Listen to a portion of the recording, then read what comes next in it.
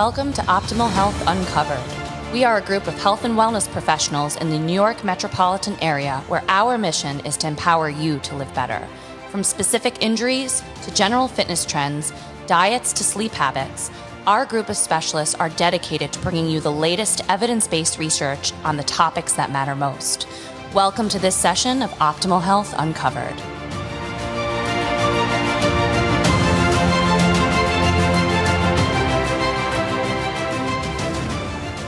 Welcome back to another episode of Optimal Health Uncovered. We had such a great discussion with Jen. We've split this up into two parts, and now we're going to dive into the second part of our discussion on nutritional truths, myths, and fads. So let's dive in.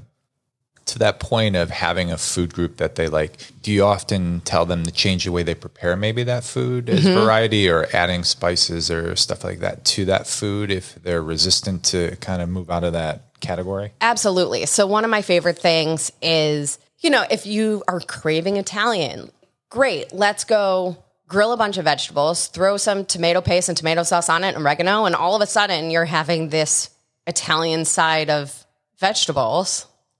You don't necessarily need the pasta to feel like you're having Italian. Correct. Yeah. Everyone attaches the pasta though. Right. So. Throw it in there, have a little bit. There are a lot of, once in a while, and depending on where you are in your journey, although I hate that word, right? Depending on how close you are to your goal or where you want to be, you'll make different decisions. So maybe you're choosing a whole grain pasta. Maybe you're choosing one that's made out of chickpeas. Maybe my sister and I had one recently that was made out of hearts of palm. So there's a lot of options out there today that didn't exist 15, 20 years ago that make it really easy to have those things that you really want to have in a very health supporting way. Let's transition a little bit. We'll take you down the road of plant-based diets or plant-based eating. Can you share with us a little bit about your view on plant-based eating, and we'll open that up to discussion. Yeah, so I think we would all be served by focusing a lot more on plants and incorporating more plants into our nutrition. One of my things, whether it's plant-based or keto or vegan or anything that you're subscribing to, is I always say focus more on what you are eating than what you're not. So the idea that someone will say, oh, I'm plant-based, like, okay, cool, what are you eating? Right? Because a lot of these labels tell us what you're not eating. So you could be plant-based and eat macaroni and cheese all day long. But that's not necessarily giving us the health benefits of adding more plants to our nutrition. Correct. And, there's been a lot of press that's come out lately about, vegetarian or vegan diets that are just horrible because it's just like you said, it's sugar-based and it's candy. Candy is vegetarian, right? Right. It's like crazy. So talk to us to support some of the benefits of plant-based eating. I'm a believer. I changed my diet probably 3 years ago. I'm not true vegetarian. I'm pescatarian, but plant-based was important to me more because it wasn't what I look like on the outside. It was what I look like on the inside as far as cardiovascular health, et cetera. So decided to make a change to a plant-based diet. One thing that was interesting to me was, and you said this earlier, when you're eating healthy stuff and good stuff, you can eat a lot of it. I mean, my plate, 2-3 plates full of just fruits and vegetables, and there's not a crazy amount of calories, but they're all good calories for you. Right. So talk to us a little bit about the benefits of plant-based eating. Yeah, I think one of the biggest benefits, we started to talk about this before, as far as micronutrients. Like our body needs this food and fuel and everything that we're giving it. And so focusing on plants helps support all of that. I think one of the challenges with plant-based eating is getting sufficient protein. And one of the things that, yes, there is protein in a lot of our vegetables and a lot of plants out there, but it's almost like an efficiency around the protein sources, which is why people will often choose to be pescatarian or, to add some other sources of protein, because the amount of protein per the volume that you have to eat can be a challenge. So I think it's a very healthful thing for all of us to focus on adding more plants and giving our body the phytonutrients that we need that are lost when we focused on a lot of other, diets and foods. It's incredibly beneficial for every function of the body and our gut health, which impacts everything in our body and our immune function and cardiovascular function and everything else in the system.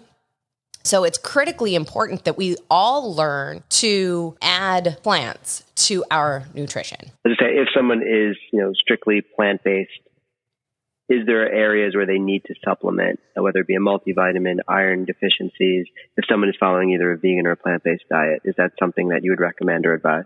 Yes and no. So when it comes to iron and some of these other more specific minerals, that can be very individual. And so it is something where you want to work with your healthcare provider to look at what's happening in your body. In general, across the board, I actually recommend everybody take a multivitamin. Our food supply, given our farming practices, and that upwards of 75% of our fruits and vegetables are imported when you go to the grocery store. Our foods, in particular fruits and vegetables, do not have the same nutrients as they did 20, 40 years ago. And in terms of evolution, that's not that much time. I was reading something, this study was even 10 plus years ago, and fruits and vegetables had 59% less critical minerals and protein than they did, 20 years before that. And so when we think about it, even if the only thing we ate were the vegetables and the fruits and everything that we were supposed to eat, and we never ate any of the other stuff, our body isn't getting everything that it needs in a way that it can use it. What's the reason? Is it in the transport? Is it, what's the reason why we're not getting the nutrients we were? So it starts first with our farming practices. So I remember growing up and learning about crop rotation. So different crops pull different nutrients from the soil and add different nutrients back to the soil. So the idea of crop rotation was that you weren't always pulling the same things out of the soil. Well, we don't really do that anymore. We have the cost of that for the farmers, correct? Exactly. Yeah. And so we really now have corn farmers and potato farmers, and everybody specializes in this one thing. Well, if we're always growing the same thing in the soil gets depleted. That, right, because the vitamins and minerals and everything we're getting comes from the soil. So even if we then assume that our food then is ripening on the vine. So the only time foods can get vitamins and minerals from the soil is when they're connected to the soil. Well, if our food is supposed to be the perfect color when it gets to our grocery store shelves, it has to be picked well before it's ripe in order for it to be ripe when we get it in the store because of the transport, right? So our fruits and vegetables are picked long before they're ripe, and they continue to ripen in transit. Well, ripening when not connected to the vine doesn't give us any additional vitamins and minerals. So they're not connected to the vine and the soil for as long as they used to be, and the soil they are connected to is depleted. So we end up in this sort of exacerbated level on level situation where our fruits and vegetables just don't have the nutrition that they used to. Good answer. So as far as, we talked about, plant-based proteins, and we know that beans, lentils, legumes, very good sources, but you do have to eat a lot of them to get the same amount. Let's switch gears and talk about the benefits of animal protein and sources and good sources of animal protein. Can you enlighten us with some of that information? Yeah. So I'm a big fan of grass-fed beef, choosing wild-caught salmon over farmed salmon. When you look at we always talk about marbling, right? Especially when it comes to red meat. You can actually even see the difference in salmon of the wild-caught versus farmed, how much fat, how much marbling there is. And again, it's about what it's being fed. So even going back to beef, right? So cows who are fed corn, that meat when we look at it, looks very different than the meat of cows that were fed grass. So you can certainly do a whole deep dive and, get lost into the world of, how we're choosing our foods. I think everybody has to pick their battles and start with what works for you. So if it's not possible to do the grass-fed, organic, wild caught, right, and make those choices, you do what you can, you make the best choices for you, understanding what some of those limitations are. But if nothing is an issue and you could go, directly to the farm and, get everything right from there, I mean, all the better. But I think when it comes to choosing meats, I'm a big, organic chicken, skinless, boneless is for me, right? It depends on every person. And again, those grass-fed meats, wild-caught fish, and the fresher, the better, obviously.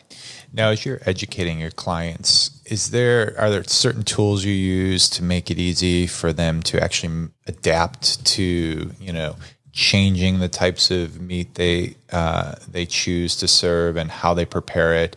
Is there a process that you go through? Yeah, and the process is really understanding where they're starting from and picking our battles. So 9 times out of 10, the challenge we're having is not between corn-fed beef and grass-fed beef, especially when we're starting out. The challenge we're having is processed foods and not eating enough and not getting fruits and vegetables and those kinds of things. So I always want to start with those. And then as we progress, get into more of the nitty-gritty. And each person makes those decisions when they are ready to. And I think that's a big thing.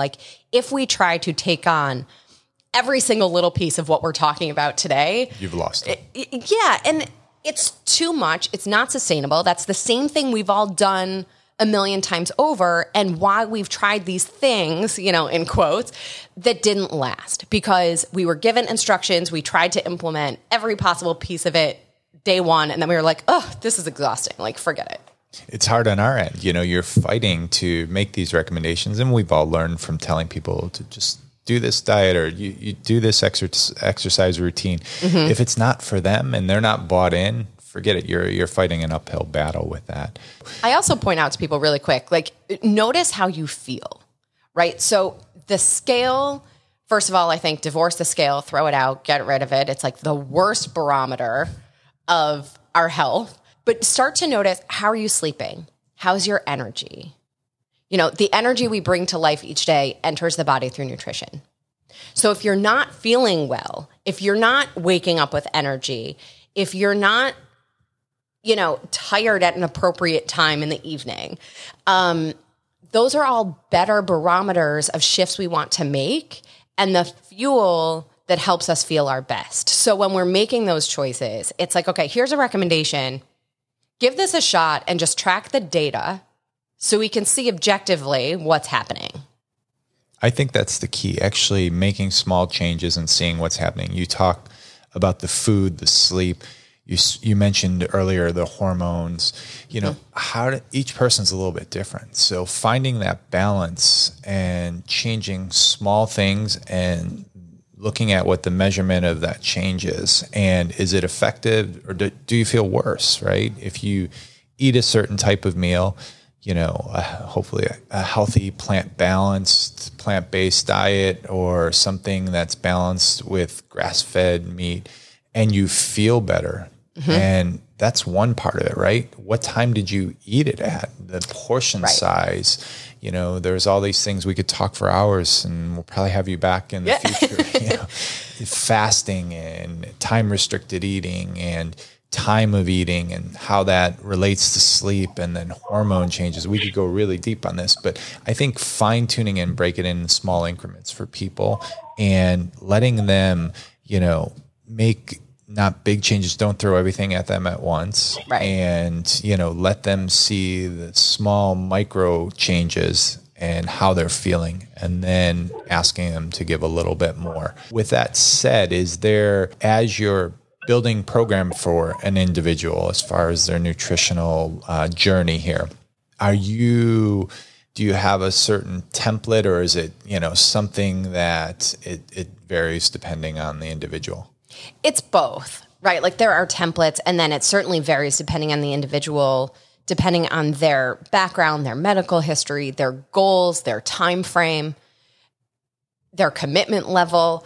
All of these things play into what kinds of recommendations we're making. Across the board, though, everyone is starting with protein and fiber, right? Focusing on getting all those vegetables in there, getting our quality fats, getting, sufficient protein to fuel the body. And all the things that you were talking about before is what I call like one of the things that we implement in the very beginning of the tracking. So we track to collect data.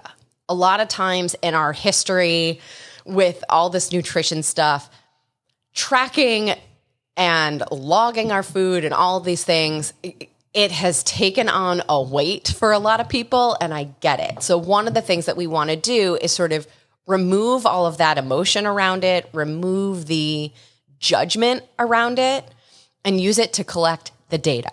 So exactly, what time are we eating? How much are we eating?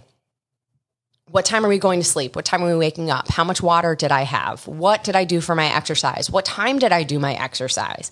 How am I feeling? All of those kinds of things so that we have the data, because then we can look at it and say, oh, every time you have that crazy sugar craving, it was preceded by a day of insufficient protein.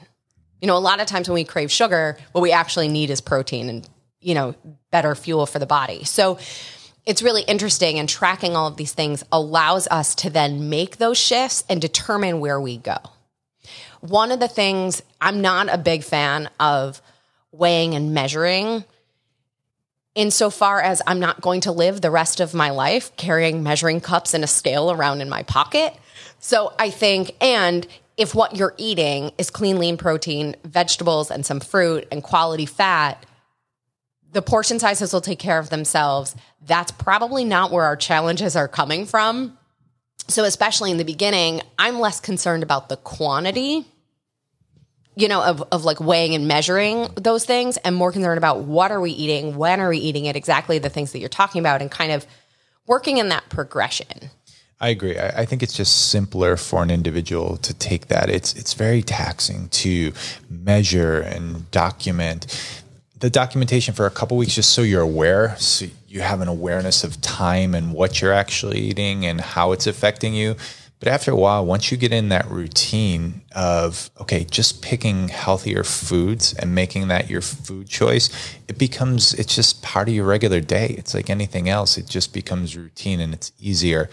And then you can make little changes down the road. But the days of going to a nutritionist for counseling and bringing a 7-day food log, like I remember going to a nutritionist once we hired here, and she's like, write a 7-day food log. And I was in a bad place at that time. I mean, I was bouncing between offices, Wendy's and McDonald's and all this. And I gave her my food log. She's like, come on, stop messing with me, right?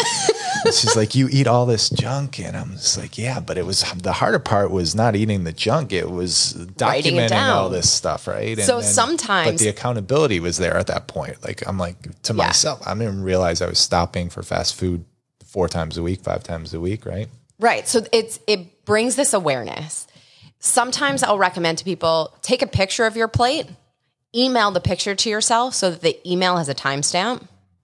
And when you look at that plate, you know what you had. Very good. Yeah, right? Easy. Keep it easy. Keep it simple. Like, don't turn the details of tracking into Mount Everest and the thing that keeps you from getting the data.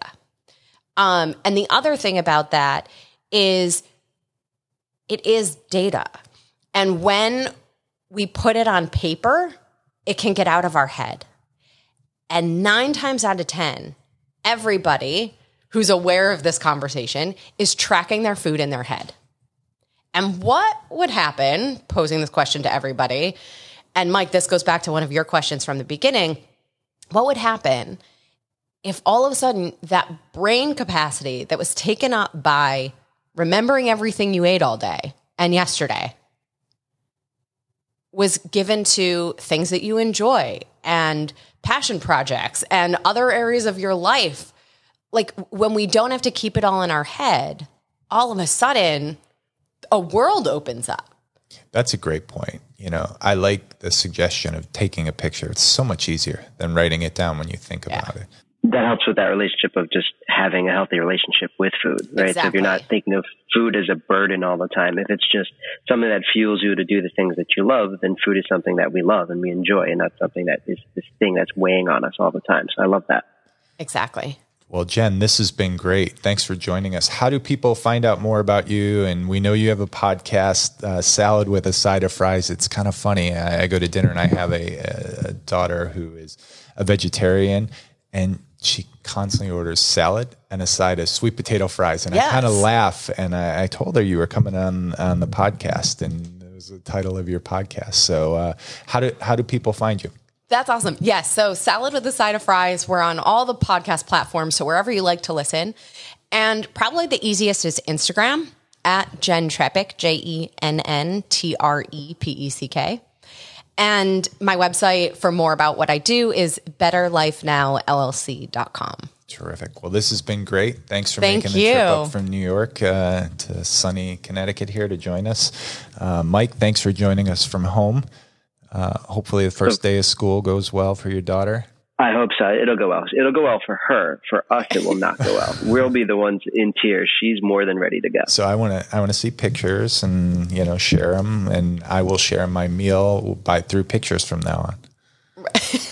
Thanks for jumping on this morning, Mike, and thank you everyone out in our listening audience for joining us for another episode. We hope to see you soon. Have a great day. Thanks for listening to this episode of Optimal Health Uncovered. If you have questions for us or want to hear about something specific in an upcoming episode, send an email to podcast@performance-pt.com, and be sure to check us out on Facebook, Twitter, and Instagram for more tips on optimal health. Until next time, be well.